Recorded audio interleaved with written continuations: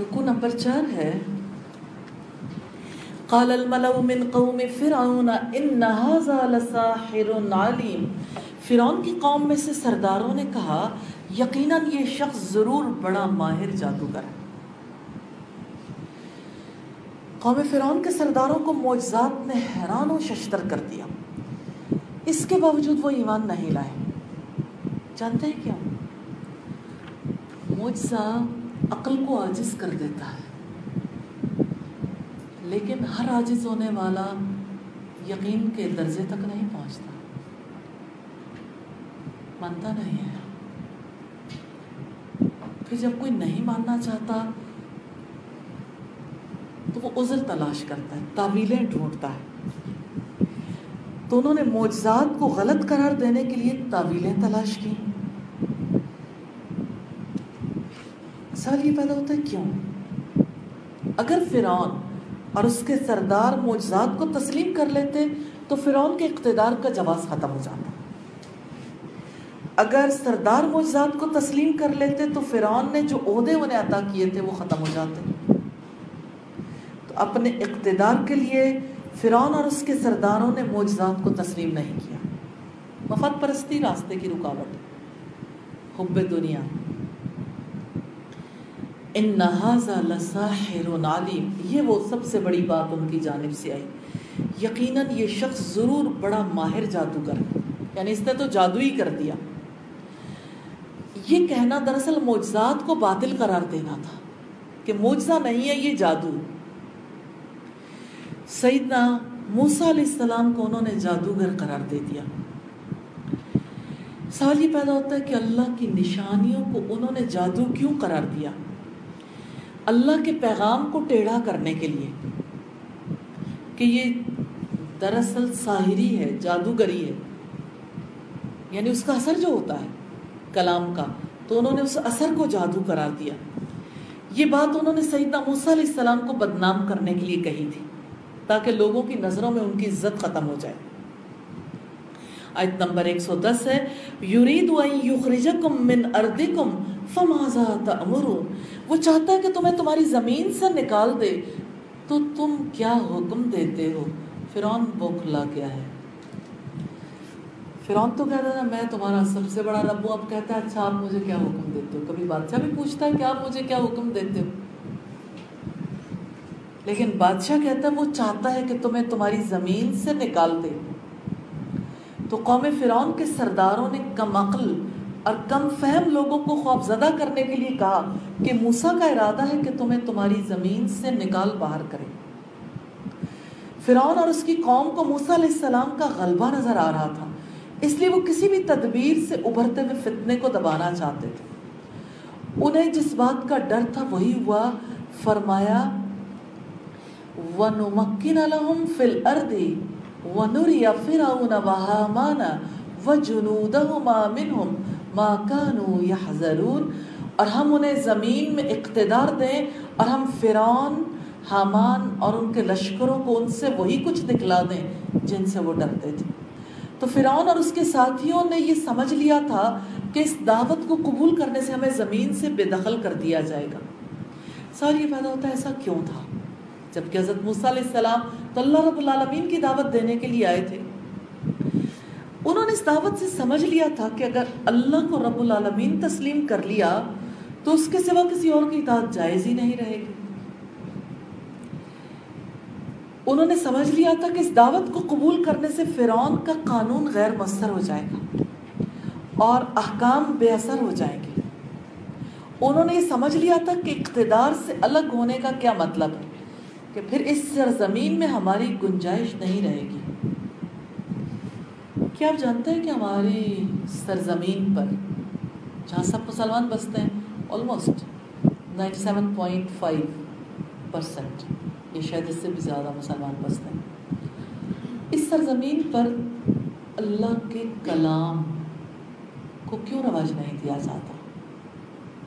کلام کی تعلیم بھی نہیں دی جاتی، اس کلام کے ساتھ وابستگی بھی ضروری خیال نہیں کی جاتی، اور جو لوگ کلام سے وابستہ ہو جائیں ان لوگوں کو بدنام بھی کیا جاتا ہے کہ یہ بڑے ریجڈ لوگ.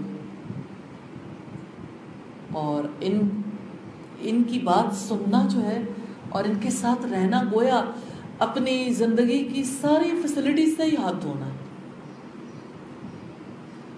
پھر صاحب اقتدار طبقہ اس کو قانون کیوں نہیں بننے دیتا؟ اقتدار کا خطرہ ہے. پھر یہ نظام تو ختم ہو جائے گا نا، کرپشن کا نظام. تو کرپشن کی حفاظت کرنے والے اور کرپشن کرنے والے افراد کس طرح سے اللہ کے قانون کی بالادستی کو قبول کر سکتے ہیں؟ اس لیے لوگ رب کی بات سننا نہیں چاہتے کہ ہمارا اقتدار ختم ہو جائے گا. ہر دور کے فرائض نے یہی طریقہ کار اختیار کیا. فَمَاذَا تَأْمُرُونَ، تو تم کیا حکم دیتے ہو؟ فرعون نے کہا آپ کی کیا رائے ہے؟ حالانکہ وہ جمہوریت نہیں تھی، مشاورت بھی نہیں تھی، شورا کا نظام تھوڑی تھا. انہوں نے آپس میں مشورہ کیا کہ موسیٰ سے کیسے بچا جائے، کیونکہ وہ جو کچھ لے کر آئے ہیں اس کا مقابلہ کسی عام چیز سے نہیں ہو سکتا. کیونکہ عوام کے ذہن متاثر ہو رہے ہیں، اسی لیے مشورے میں ان کا نام بھی شامل کر لیا گیا کہ موسیٰ اور ان کے بھائی کو مہلت دے دو. آیت نمبر 111 ہے قالوا ارجع واخاه وارسل فی المدائن حاشرین. انہوں نے کہا اسے اور اس کے بھائی کو انتظار میں رکھو، یہ پہلی بات ہے، اور تم شہروں میں جمع کرنے والے بھیج دو. یعنی دو طرح کے کام کرو کہ ان کو انتظار میں رکھو اور شہروں میں لوگ اکٹھے کرنے کے لیے بھیج دو. یہ سرداروں کا مشورہ تھا کہ ہرکارے بھیج دو، ماہر جادوگروں کو لے آئیں اور ان کو انتظار میں رکھیں. سیدنا موسیٰ علیہ السلام کے ساتھ سیدنا ہارون بھی وہاں موجود تھے، ان کو بھی نبوت دی گئی تھی اور فرعون کی طرف وہ بھی مبعوث کیے گئے تھے. جیسا کہ سورہ طٰہٰ میں ہے اذهب الى فرعون انه طغى، اب تم فرعون کے پاس جاؤ، یقیناً اس نے سرکشی کی ہے. اسی لیے مشورے میں ان کا نام بھی شامل کر لیا گیا کہ موسیٰ اور ان کے بھائی کو مہلت دے دو. سرداروں نے فوراً جادوگروں کو بلوانے کا مشورہ دیا تھا. سوال یہ پیدا ہوتا ہے کیوں؟ اس لیے کہ تمام بت پرستانہ مذاہب میں جادوگری دین کا حصہ ہوتی ہے. ہمارے ہاں بھی آج کل لوگ کوششیں کرتے ہیں کہ جادو کو کسی طرح سے دین کا حصہ ہی بنا دیں کہ جادو ہوتا ہے. جادوگروں کی حکومت ہے ہمارے سوسائٹی میں کہ وہ جس کا چاہے پانسا پلٹ دیں، جس کی زندگی کو چاہے برباد کر دیں. تو سرداروں نے اسی لیے جادوگروں کو بلوانے کا مشورہ دیا کہ ان کے مذاہب کے کاہن جادوگری کا کام کرتے تھے. اس دور میں مصر میں کاہنوں اور جادوگروں کی بڑی تعداد تھی. انہوں نے مشورہ دیا سارے بڑے جادوگروں کو اکٹھا کر لیں. آیت نمبر 112 ہے یأتوک بکل ساحر علیم، وہ آپ کے پاس ہر ماہر جادوگر کو لے آئیں. تو یہ مقصد تھا کہ تمام جادوگر اکٹھے ہو کر نعوذ باللہ سیدنا موسیٰ علیہ السلام کی جادوگری کا مقابلہ کر لیں. حالانکہ سیدنا موسیٰ علیہ السلام نے تو حق معجزات دکھائے تھے. تو موسیٰ علیہ السلام نے وقت مقرر کرنے کے لیے کہا نہ تم خلاف ورزی کرنا نہ ہم کریں گے. قال موعدکم یوم الزینہ، موسیٰ علیہ السلام نے کہا تمہارے وعدے کا وقت میلے کا دن ہے، اور یہ کہ لوگ دن چڑھے جمع کیے جائیں. پھر فرعون واپس لوٹا تو اس نے اپنی ساری تدبیریں جمع کی، پھر وہ مقابلے پر آ گیا. یہ سورہ طٰہٰ کی آیات ہیں 59 اور 60. اور آیت نمبر 113 میں فرمایا وَجَاءَ السَّحَرَةُ فِرْعَوْنَ قَالُوا إِنَّ لَنَا لَأَجْرًا إِن كُنَّا نَحْنُ الْغَالِبِينَ. اور جادوگر فرعون کے پاس آئے، انہوں نے کہا اگر ہم غالب رہے تو ہمارے لیے ضرور کچھ صلہ ہوگا. جادوگر صلے کا مطالبہ کرتے ہوئے فرعون کے پاس آ گئے. آتے ہی مطالبہ اس لیے کیا کہ جادو ان کا پیشہ تھا، جبکہ پیغمبری پیشہ نہیں ہوتی. پیغمبر تو کہتا ہے میرا اجر میرے رب العالمین کے پاس. تو ان کے مذہب کی سچائی کس سے پتہ چلتا ہے کہ مذہب کا دفاع کرنے کے لیے پہلے دفاع کرنے والے صلہ مانگ رہے ہیں. قال نعم وَإِنَّكُمْ لَمِنَ الْمُقَرَّبِينَ. آیت نمبر 114 ہے فرعون نے کہا ہاں، اور یقیناً تم ضرور مقرب لوگوں میں سے ہوں گے.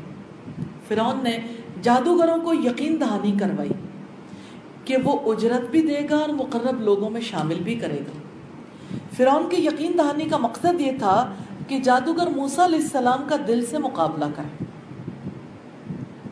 قالوا یا موسیٰ اما ان تلقی و اما ان نکون نحن الملقین، جادوگروں نے کہا ہے موسیٰ یا تو تم پھینکو یا ہم ہی پھینکنے والے۔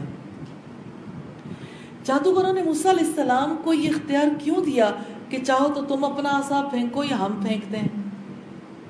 اس لیے دیا تھا کہ انہیں اپنے فن پر بڑا اعتماد تھا، کانفیڈنٹ تھے، اپنی کامیابی کا یقین تھا۔ پھر فرعون نے حوصلہ بڑھا دیا تھا، اس لیے انہوں نے بے نیازی سے کہا تمہارے پاس جو کچھ ہے وہ تم سامنے لاؤ گے یا ہم اپنا جادو دکھائیں؟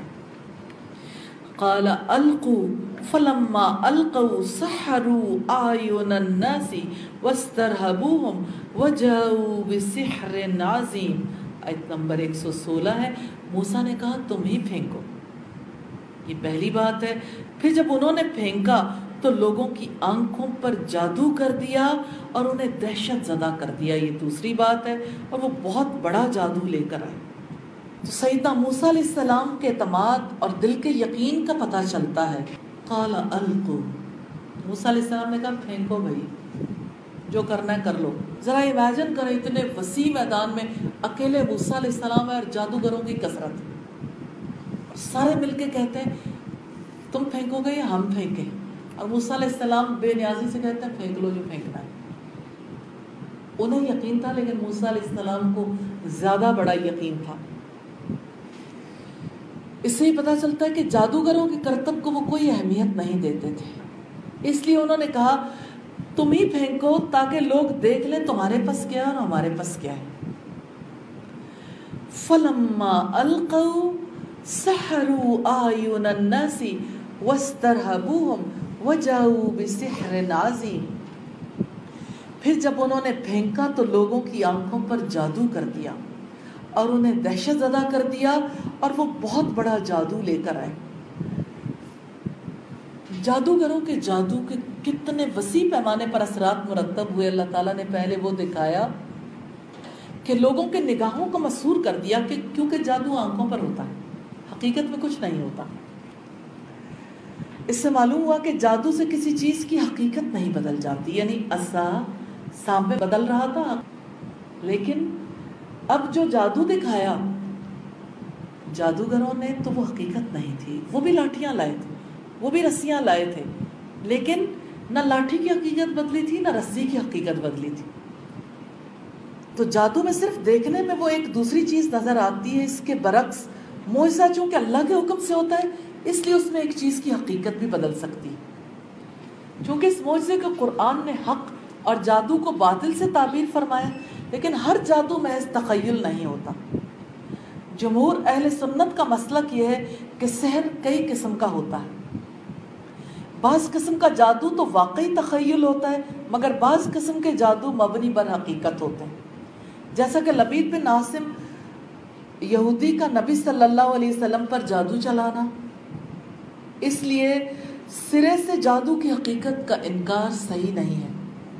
ہاں یہ کہہ سکتے ہیں کہ موسیٰ علیہ السلام کے مقابلے میں جس جادو کا ذکر ہوا وہ محض دھوکہ تھا، یہ اشرف الحواشی کی روایت۔ وَاسْتَرْهَبُوهُمْ، اور انہیں دہشت زدہ کر دیا، یعنی ان کی آنکھوں پر جادو کر کے دلوں کو رعب سے بھر دیا، ان کے دل رعب سے بھر گئے تھے۔ وَجَاءُوا بِسِحْرٍ عَظِيمٍ، انہوں نے لوگوں کی نگاہوں کو مسحور کر دیا، ان کے اندر خوف پیدا کر دیا، حتیٰ کہ لوگ دوڑنے پر مجبور ہو گئے۔ سورہ طٰہٰ سے پتہ چلتا ہے کہ موسیٰ علیہ السلام بھی دل میں خوف زدہ ہو گئے تھے۔ تذکرہ ہمیں ملتا ہے سورہ طٰہٰ کی آیت نمبر 66 اور 67 میں، موسیٰ علیہ السلام نے کہا بلکہ تم ہی پھینکو، تو یکایک ان کی رسیاں اور ان کی لاٹھیاں ان کے جادو سے موسیٰ علیہ السلام کو خیال ڈالا جاتا تھا کہ واقعی وہ دوڑ رہے ہیں۔ چنانچہ موسیٰ علیہ السلام نے اپنے دل میں کچھ ڈر محسوس کیا، یعنی پہلے تو بڑے کانفیڈنٹلی کہا، لیکن اب دل میں تھوڑا تھوڑا یعنی خوف بھی آ رہا تھا کہ یہ کیا ہے۔ ابن عباس فرماتے ہیں جادوگروں نے میدان میں موٹی موٹی رسیاں اور لمبی لمبی لکڑیاں ڈال دی، جو نظر بندی کی وجہ سے دوڑتے ہوئے سانپ معلوم ہوتے تھے۔ آپ کے مقابلے پر 15,000 جادوگر تھے. 10-15 لوگ نہیں تھے، 15,000 جادوگر. اس سے پتہ لگتا ہے اس دور میں جادوگری کتنی بڑی تعلیم تھی، کتنی بڑی ڈگری تھی. میدان میں ہر ایک کی ڈالی ہوئی رسیاں اور لکڑیاں رینگتی ہوئی نظر آ رہی تھی. سوچے 15,000 جادوگروں نے اگر کوئی 5-5 10-10 بھی پھینکی ہوں گی تو لاکھوں کی تعداد میں سانپ دوڑتے ہوئے نظر آ رہے تھے. موسیٰ علیہ السلام لکڑی پر ٹیک لگائے ہوئے میدان میں آ گئے. اب سوچیں ہر طرف سانپ ہی سانپ ہے. امیجن کریں نا اس ماحول میں پہنچے، کیونکہ عبرت حاصل کرنے والے تو تبھی حاصل کرتے ہیں، نصیحت تو تبھی ملتی ہے. ہارون علیہ السلام بھی موسیٰ علیہ السلام کے ساتھ تھے. فرعون بھی اپنے درباریوں وزراء کے ساتھ موجود تھا. لوگ ہزاروں کی تعداد میں میدان میں جمع تھے، کیونکہ یوم الزینہ تھا، میلے کا دن تھا. اور دیکھیں لائیو شو تھا کتنا بڑا. میدان میں آتے ہی جادوگروں نے آپ سے پہل کرنے کو کہا، مگر آپ نے خاص مصلحت کی وجہ سے ان سے کہا تم ہی پہل کرو. جادوگروں نے پہلے تو سیدنا موسیٰ علیہ السلام اور فرعون کی نظر بندی کی، پھر عوام کی، پھر جادوگروں نے اپنی اپنی رسیاں اور لکڑیاں میدان میں چھوڑ دی.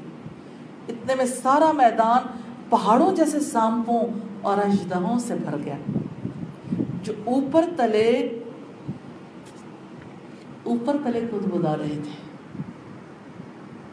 سوچیں، آپ امیجن کر سکتے ہیں سانپوں کے اوپر سانپ، پھر اور سانپ، پھر بڑے بڑے سانپ، تو لوگوں کی کیا کیفیت ہوگی. وَأَوْحَيْنَا إِلَى مُوسَىٰ أَنْ أَلْقِ عَصَاكَ فَإِذَا هِيَ تَلْقَفُ مَا يَأْفِكُونَ. اور ہم نے موسیٰ کو وحی کی کہ اپنا عصا پھینک دو. تو اچانک وہ نگلنے لگا جو وہ جھوٹ گھڑ رہے تھے. اللہ کی وحی پہلی بات ہے، اور عصا کا نگلنا یہ دوسری بات ہے. تو موسیٰ علیہ السلام نے عصا پھینکنے کا ارادہ وحی آنے کے بعد کیا. میدان مقابلہ میں لوگوں کی نظریں سانپوں اور اژدہوں پر جمی ہوئی تھی. اللہ تعالیٰ نے اپنے بندے اور رسول کو حکم دیا کہ اپنے سیدھے ہاتھ میں پکڑے عصا کو زمین پر ڈال دو. عصا میدان میں چھوڑ دیا گیا. وہ ایک بڑا اژدہا بن گیا جس نے سارا میدان صاف کر دیا. فَإِذَا هِيَ تَلْقَفُ مَا يَأْفِكُونَ. تو اچانک وہ نگلنے لگا جو وہ جھوٹ گھڑ رہے تھے. موسیٰ علیہ السلام کے عصا پھینکنے کے بعد حالات میں کایا پلٹی. عصا ریل اژدہا بن گیا. اس نے جھوٹے جادو کو نگل لیا. لوگ دنگ رہ گئے. اژدہے نے پورا میدان چن چن کر صاف کر دیا، سب کچھ کھا گیا، وہ نگلتا چلا گیا. فرعون اور جادوگر حیران رہ گئے. وہ سارا مجمع جو جادو کے مظاہر سے خوف زدہ تھا اس پر سکتہ طاری ہو گیا. فَوَقَعَ الْحَقُّ وَبَطَلَ مَا كَانُوا يَعْمَلُونَ. سو حق ثابت ہو گیا اور جو کچھ وہ کہہ رہے تھے باطل ہو گیا. اس میدان میں حق کا بول بالا ہوا اور جادوگروں کا منہ کالا ہوا. میدان پر سناٹا چھا گیا. لوگوں کے چہروں پر ہوائیاں اڑنے لگیں. سیدنا موسیٰ علیہ السلام نے اپنا عصا پکڑ لیا، یعنی اژدہے کو پکڑا، پھر وہ عصا بن گیا. اس طرح حق ثابت ہو گیا. بھرے مجمع میں سب پر حق واضح ہو گیا، اور جو کچھ وہ لے کر آئے تھے سب باطل ہو گیا. حق کے مقابلے میں باطل بظاہر بڑا مرعوب کرنے والا ہوتا ہے. اکثر لوگوں کا یہ خیال بن جاتا ہے کہ حق مغلوب ہو جائے گا، باطل غالب آ جائے گا. لیکن جب باطل کا مقابلہ پرعزم اور مضبوط حق کے ساتھ ہوتا ہے تو باطل خس و خاشاک کی طرح بہہ جاتا ہے. سچائی کا پلڑا بھاری ہوتا ہے، اس کی جڑیں اور گہری ہو جاتی ہیں، اور حق باطل پر ضرب لگاتا ہے. جیسے اللہ رب العزت کا فرمان ہے، جاء الحق وزهق الباطل. حق آ گیا اور باطل چلا گیا. ان الباطل کان زہوقا. بے شک باطل تو جانے والا ہے. اور اللہ رب العزت نے فرمایا کہ اللہ تعالیٰ حق کو باطل پر دے مارتے ہیں، پھر اس کا دماغ نکال کر رکھ دیتا ہے، پھر اس کا پرکس نکال کر رکھ دیتا ہے. ہر بار ایسا ہی ہوتا ہے. تو حق عظیم وجود کا مالک ہوتا ہے، اس کی چوٹ زور سے پڑتی ہے، حق کی چوٹ سے باطل بکھر جاتا ہے، حق کی چوٹ سے باطل تیزی سے سکڑ جاتا ہے۔ تو اس میدان میں کیا ہوا؟ ویسے تو یہ ہوا تھا کہ ایک اژدہے نے سارے سانپ کھا لیے، لیکن وہ ہزاروں لوگ جو دیکھ رہے تھے ان کے ساتھ کیا بنا؟ آنکھوں سے دیکھ کر ان کے اندر جو باطل کا روب تھا وہ بھی نکل گیا، وہ بھی اژدہے نے نکل لیا خوف، چھوٹے چھوٹے سانپوں کا، لیکن بڑا اژدہا ذہن میں رہ گیا۔ پھر اس اژدہے کو حضرت موسیٰ نے پکڑ لیا، پھر وہ عصا بن گیا۔ جب وہ عصا بنا تو سب کے دلوں میں وہ حق بن کے اتر گئی کہ یہ بات سچی ہے، اور فرعون اور اس کے سرداروں کی بات سچی نہیں ہے۔ اس اثر کو دیکھیں جو لوگ قبول کر رہے تھے، سب خوفزدہ تھے، حتیٰ کہ حضرت موسیٰ بھی۔ پھر بڑے اژدہے نے کیا سین ہوگا، آپ بھی لائیو وہاں پہنچ کے دیکھیں، امیجن کر کے دیکھیں، اتنے اژدہوں کو ایک ہی سانپ کھاتا جا رہا ہے، سب ختم، پورا میدان صاف ہے، اور ایک اژدہا۔ اور سوچا حضرت موسیٰ علیہ السلام کانفیڈنٹلی گئے اور یہ مٹھی میں، یہ ایسا کتنا عجیب منظر ہوگا۔ اس طرح اللہ تعالیٰ نے حق کو حق ثابت کر کے دکھایا۔ لوگوں کو پتہ لگ گیا کہ موسیٰ علیہ السلام جو بات کرتے ہیں یہ ان کی اپنی جانب سے نہیں ہے، کیونکہ وہ کہتے تھے وہ رب العالمین کے رسول ہیں، انہوں نے اپنے آپ کو جادوگر کے طور پر پیش نہیں کیا تھا۔ اس موقع پر کیا ہوا؟ میدان میں ایک اور منظر سامنے آتا ہے۔ جب آپ سٹیج پر کچھ دیکھتے ہیں تو پردہ گرا دیا جاتا ہے، یہاں یہ ایک عجیب منظر ہے۔ فَغُلِبُوا هُنَالِكَ وَانقَلَبُوا صَاغِرِينَ، تو اس موقع پر جادوگر مغلوب ہو گئے اور ذلیل ہو کر واپس لوٹے۔ جادوگر تو مغلوب ہو گئے، وَانقَلَبُوا صَاغِرِينَ، اور وہ سب ذلیل ہو کر واپس لوٹے، یعنی فرعون، اس کے سردار اور اس کی ساری قوم مغلوب ہو گئی۔ ہنالکا یعنی اس موقع پر، میدان مناظرہ میں، اس موقع پر جادوگر مغلوب ہو گئے، وَانْقَلَبُوا صَاغِرِينَ، اور وہ سب ذلیل و خوار ہو کر لوٹے۔ جادوگروں کو سیدنا موسیٰ علیہ السلام کے مقابلے پر بلانے والے ذلیل و رسوا ہو کر واپس لوٹے، ان کا جادو باطل ہو گیا، انہیں اپنا مقصد حاصل نہیں ہو سکا جس کا وہ گمان رکھتے تھے۔ تو فرعون اور اس کے ساتھیوں کا مقابلے میں کیا بنا؟ وہ جادوگر تھے جو ان کے فرنٹ پر لڑنے والے تھے، دو تہذیبوں کا مقابلہ ہو رہا ہے نا، تو جو فرنٹ پر تھے وہ مغلوب ہو گئے، اور ابھی تھوڑی دیر بعد اور منظر بدلنے والا، اور آپ دیکھیں کہ ابھی تو ان کی نظریں واپس لوٹ رہی ہیں، خود تو وہ واپس نہیں لوٹے، لیکن ان کی نظریں ذلت لے کر واپس لوٹے، پھر وہ خود بھی ذلت لے کر واپس لوٹے۔ اب کیا ہوتا ہے آگے دیکھتے ہیں۔ وَأُلْقِيَ السَّحَرَةُ سَاجِدِينَ، اور جادوگر سجدے میں گرا دیے گئے۔ جادوگروں کے شعور کے اندر ہونے والی روشنی نے انہیں سجدے میں ڈال دیا، سچائی کے روب نے انہیں سجدے میں ڈالا، دل کے اندر ہونے والی سچ کی روشنی جب یقین میں بدلی تو اس یقین نے انہیں سجدے میں ڈال دیا۔ جادوگر سمجھ گئے کہ یہ معجزہ ہے جس کا جادو سے کوئی تعلق نہیں، اس لیے وہ اللہ تعالیٰ کے آگے سجدے میں گر گئے۔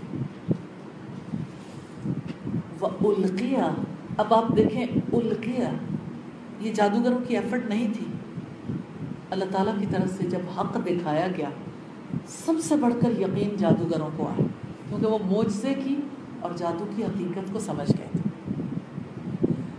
اللہ رب العزت نے انہیں سجدے میں ڈال دیا اس یقین کی وجہ سے۔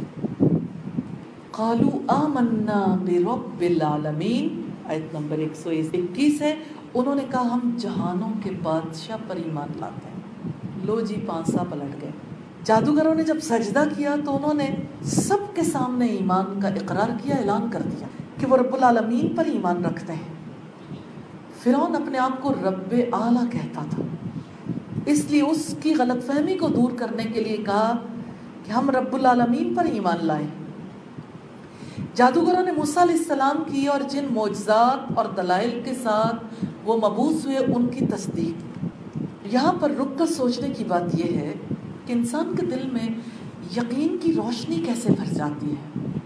آپ پڑھنا چاہتے ہیں؟ الحمدللہ 9ویں پارے پر آپ پہنچ گئے، یقین کی روشنی کا سفر طے کرتے کرتے۔ فی ذکرکم کے توسط سے الحمدللہ یہ یقین کا سفر ہے نا، جس میں ہمارا تذکرہ اور ہر ایک کی کوشش اپنی اپنی ہے۔ جو جتنا یقین حاصل کرنا چاہتا ہے اس کے لیے اتنا راستہ کھل جاتا ہے۔ اب آپ دیکھیں جادوگروں کے سامنے یہ یقین کیسا تھا، کیونکہ انہیں پتہ تھا کہ جادو آنکھوں پر ہوتا اور معجزہ آنکھوں پر نہیں تھا۔ حقیقتاً لاٹھی سانپ بنی تھی اور سانپ دوبارہ لاٹھی بن گیا۔ اللہ کی قدرت، اللہ جو چاہے کر سکتا ہے، فعال لما یرید، وہ جو ارادہ کرتا ہے وہ کر لیتا ہے۔ اب یہ سین ایسا بدل گیا جس میں ہمیں ضرورت پیش آئی کہ ہم یہ دیکھیں کہ انسان کے دل میں یقین کی روشنی کیسے بھرتی ہے۔ انسان جب حق کو پہچان لیتا تو اس کا شعور روشن ہو جاتا ہے۔ پہچان ضروری ہے۔ دیکھیے حق کے بارے میں کوئی جان سکتا ہے، ضروری نہیں کہ پہچان بھی لے۔ پہچان اگلا درجہ ہے، معرفت اگلا درجہ ہے۔ انسان اپنی عقل سے جب غور و فکر کر کے سچائی کو پا لیتا ہے تو اس کا دل یقین کی روشنی سے بھر جاتا ہے۔ جیسے سیدنا ابراہیم علیہ السلام کا دل بھرا تھا، ویسے ہی جادوگروں کا دل بھی یقین کی روشنی سے بھر گیا۔ سبحان اللہ، ربی موسیٰ و ہارون، یہاں تو منظر ہی مختلف ہے، ہر آن ایک نئی تبدیلی آ رہی۔ موسیٰ اور ہارون کا رب ہے۔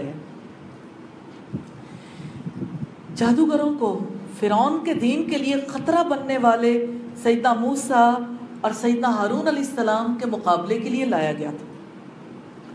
جب فرعون کے دین پر چلنے والے جادوگروں نے حقیقت کو پہچان لیا تو انہیں رب پر ایمان لاتے دیر نہیں لگی۔ اس ایمان کو وہ سیدنا موسیٰ اور سیدنا ہارون علیہ السلام کے حوالے سے ہی جانتے تھے، اس لیے انہوں نے کہا کہ ہم موسیٰ اور ہارون کے رب پر ایمان لائیں۔ قال فرعون آمنتم به قبل ان آذن لكم ان هذا لمکر مکرتموه فی المدینة لتخرجوا منها اہلها فسوف تعلمون۔ فرعون نے کہا تم اس سے پہلے ہی اس پر ایمان لے آئے ہو کہ میں تمہیں اجازت دوں، یعنی میں سے تم نے اجازت لی تھی کہ ہم اس کو مان لیں، جیسے آج کل کے والدین کہتے ہیں کہ آپ نے ہم سے کب اجازت لی تھی کہ ہم اللہ کے اس حکم پر عمل کریں، یا شوہر کہتے ہیں آپ نے ہم سے اجازت لی تھی پردہ کرتے ہوئے، حجاب کرتے ہوئے۔ یہ فرعونیت ہے، معذرت کے ساتھ ضرور پہچاننا چاہیے، واقعات تو عبرت کے لیے ہوتے ہیں نا۔ اب جادوگروں نے کہا کہ ہم ایمان لے آئے تو فرعون نے کہا میری اجازت کے بغیر، یعنی وہاں تو کوئی سوچ بھی نہیں سکتا تھا۔ یقیناً یہ تو ایک سازش ہے جو تم نے شہر میں کی ہے تاکہ تم اس کے باشندوں کو یہاں سے نکال دو۔ الزام تراشی کی سیاست ہے نا، رخ کیسے موڑا ہے۔ جو صاحب اقتدار لوگ ہوتے ہیں وہ اس طرح لوگوں کے ذہنوں کو پلٹا دیتے ہیں ادھر سے ادھر، اور بیچارے لوگ ادھر سے ادھر ہی ہوتے رہتے ہیں سارا وقت، پاپ کارنس کی طرح تڑپتے بھی ہیں، اچھلتے کودتے بھی ہیں، لیکن رہتے وہیں کے وہیں، ذہن ان کے کوئی اور ہی بدلتا ہے۔ یہ دوسری بات ہے۔ اور تیسری بات ہے تم بہت جلد ہی جان لو گے۔ تو فرعون کے اس قول سے پتہ چلتا ہے کہ اس کی حکومت میں کوئی بھی ایمان قبول کرنے کے لیے خود مختار نہیں تھا۔ یہ بھی پتہ چلتا ہے کہ کسی کے شعور میں اگر کوئی حرکت پیدا ہو تب بھی اسے اجازت لینی چاہیے۔ سبحان اللہ، اللہ نے ہمیں کیسے دور میں پیدا کیا، الحمدللہ کہ یہاں ایسی فرعونیت نہیں ہے، لیکن چاہتے یہی ہیں. جس کا بھی زور چلتا ہے وہ کہتا ہے کہ تم یہ کس قسم کا عقیدہ اختیار کرنے لگے ہو، یہ کس جیسے طور طریقے اختیار کرنے لگے ہو ہماری اجازت کے بغیر. ہمارے یہاں تو ایسا نہیں ہوتا. ہمارا خاندان، ہمارا مسلک، ہمارا فلاں، ہمارا فلاں، ہوتا ہی نہیں ہوتا. شعوری تبدیلی کو بھی کیچ کرتے ہیں، ذہنی غلام بنا کر رکھتے ہیں. وہ ایک سجدہ جسے تو گراں سمجھتا 1000 سجدوں سے دیتا ہے آدمی کو نجات. الحمدللہ.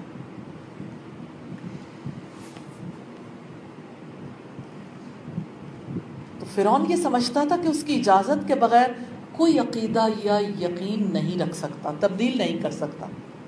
اور یہ کہ فرعونیت جاہل اور غبی ہوتی ہے. یہ بھی پتہ چلتا ہے کہ فرعونیت انتہا پسند ہوتی ہے اور اپنے اقتدار کے بارے میں حساس بھی ہوتی ہے.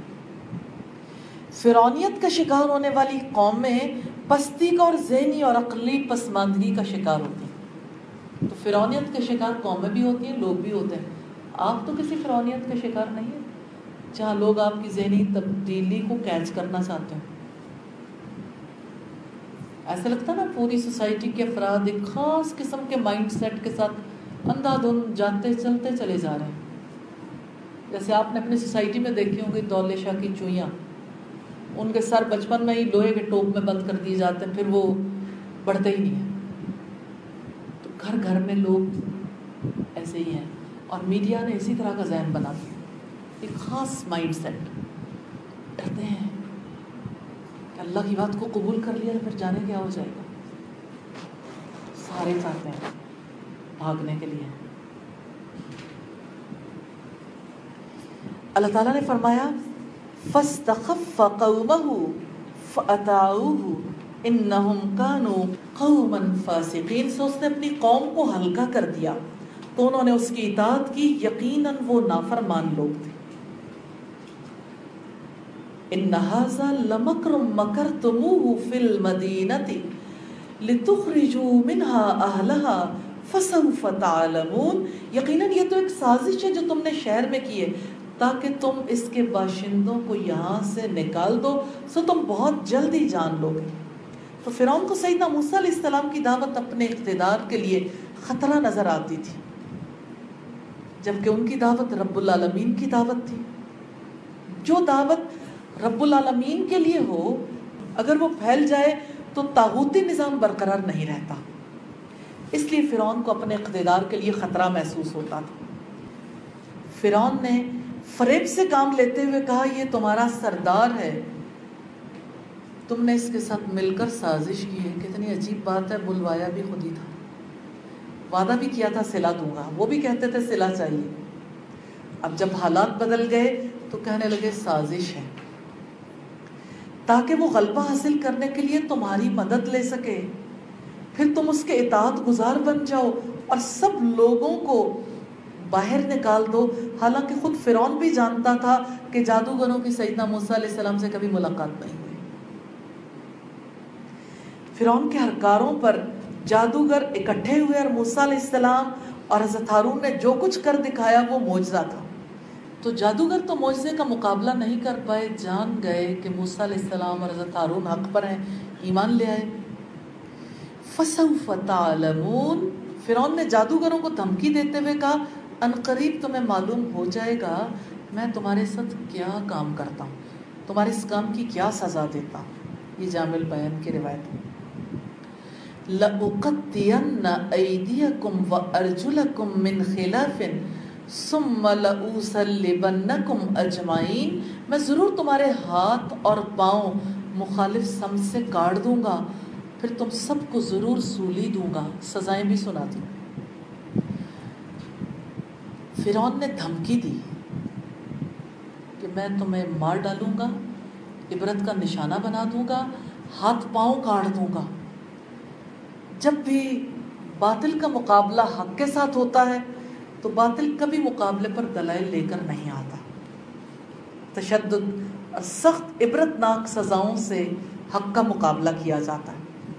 فرعون یہ سمجھتا تھا کہ جادوگر بغاوت اور فساد کرنے والے ہیں، لہٰذا ان کے ساتھ وہ وہی سلوک کرنا چاہتا تھا جو باغیوں اور فسادیوں کے ساتھ کیا جا سکتا ہے، کہ میں تمہارے ہاتھ پاؤں مخالف سم سے کٹوا دوں گا، میں تم سب کو ضرور سولی چڑھاؤں گا، کسی ایک کو نہیں سب کو یہی سزا دوں گا، 15,000 لوگوں کو۔ سیدنا عبداللہ ابن عباس فرماتے ہیں شروع دن میں وہ جادوگر تھے، پھر دن کے آخری حصے میں شہداء میں داخل ہو گئے۔ سبحان اللہ۔ قالوا انا الى ربنا منقلبون، انہوں نے کہا یقیناً ہم اپنے رب ہی کی طرف لوٹنے والے ہیں۔ جادوگروں نے تو کہا، لیکن غور کرنے کی بات ہے کہ اپنے رب کی طرف لوٹنے کی بات کس طرح انسان کے ذہن میں رہتی ہے۔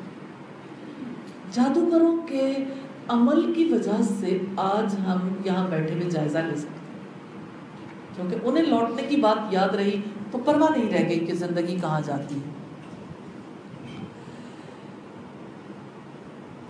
ایسی بات اس شخص کے ذہن میں آتی ہے جو یہ جانتا ہو کہ وہ کس کے مقابلے میں آگے بڑھ رہا ہے، کس کے خلاف لڑ رہا ہے، پھر وہ اپنے دشمن سے امن کا سوال نہیں کرتا بلکہ اپنے رب سے سوال کرتا ہے کہ وہ صبر و استقامت عطا کر دے اور اسلام سے وفاداری نبھانے کا موقع دے دے۔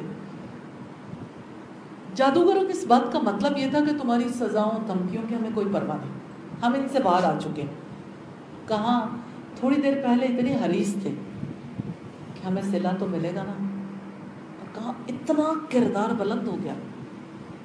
آپ دیکھیے تو صحیح، اللہ پر یقین انسان کے اندر اتنی بڑی تبدیلی لے کے آتا کہ پھر جان کی بھی کوئی پرواہ نہیں۔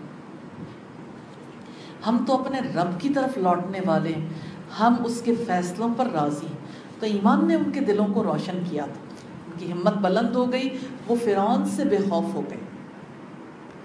آیت نمبر 126 ہے وَمَا تَنْقِمُ مِنَّا إِلَّا أَنْ آمَنَّا بِآيَاتِ رَبِّنَا لَمَّا جَاءَتْنَا رَبَّنَا أَفْرِغْ عَلَيْنَا صَبْرًا وَتَوَفَّنَا مُسْلِمِينَ۔ آیت نمبر 126 ہے اور تم کسی اور بات کا ہم سے انتقام نہیں لیتے مگر یہ کہ جب ہمارے رب کی آیات ہمارے سامنے آئی تو ہم ان پر ایمان لے آئے۔ جادوگروں نے یہ یقین کر لیا تھا، انہیں پتہ چل گیا کہ فرعون کی مخالفت کا سبب کیا ہے، ہمارا ایمان۔ دنیا میں مخالفت کیوں ہوتی ہے؟ اس ایمان کی وجہ سے۔ یہ پہلی اہم بات ہے۔ پھر دعا کی کہ اے ہمارے رب ہم پر صبر انڈیل دے۔ لمحوں میں کیسا پکا تعلق بن گیا، پختہ، اور ہمیں اس حالت میں وفات دینا کہ فرما بردار ہو۔ سبحان اللہ، کس مقام پر جا پہنچے ہیں۔ تو جادوگروں نے پہچان لیا کہ فرعون ایمان کی وجہ سے دشمنی کر رہا ہے، رب پر یقین اور رب کی نشانیوں کو دیکھ لینے کی وجہ سے جادوگروں نے اپنے حقیقی دشمن کو پہچان لیا تھا، یعنی فرعون کو، اور انہوں نے اپنے رب کا دامن تھام لیا۔ ربنا افرغ علینا صبرا وتوفنا مسلمین، اے ہمارے رب ہم پر صبر انڈیل دیجئے، یعنی اس امتحان میں جان جانے کا خطرہ ہے، ہم صبر کے سخت محتاج ہیں، ہم پر صبر انڈیل دیجئے جیسے پانی انڈیلا جاتا ہے، یعنی اتنا صبر ہو ہم نہا لیں صبر میں، ہمارے دل مضبوط اور مطمئن ہو جائیں، دل سے بے یقینی نکل جائے۔ وَتَوَفَّنَا مُسْلِمِينَ، اور ہمیں اسلام کی حالت میں وفات دینا، اپنی اطاعت اور فرما برداروں کی حالت میں وفات دینا، ہم اس حالت میں وفات پائیں کہ اسلام پر ثابت قدم ہو۔ تو صبر اور اسلام کا سوال وہ کرتا ہے جو اللہ کی قدرت کے آگے بے بس ہو جاتا ہے، جس کے دل کا رابطہ اللہ تعالیٰ سے ہو جاتا ہے، جس کی روح اور شعور آزاد ہو جاتا ہے۔ اس لیے اللہ سے دعا کرتے ہیں کہ اللہ تعالیٰ ہمارے شعور کو بھی آزاد کر دے، اور اللہ تعالیٰ ہمیں بھی ایسا یقین نصیب فرمائے جس کی وجہ سے صبر اور اسلام کا سفر طے ہوتا ہے۔ رکوع ایک نظر میں موضوع ہے حضرت موسیٰ علیہ السلام کے خلاف فرعون کی محاذرائی۔ اس کے 5 اہم پوائنٹس ہیں۔ پہلا ہے سرداروں کے مشورے، دوسرا ہے جادوگروں کی آمد اور مطالبہ، تیسرا ہے جادوگروں کا مقابلہ، चौथा है जादूगरों का ईमान लाना और फिरौन की धमकी।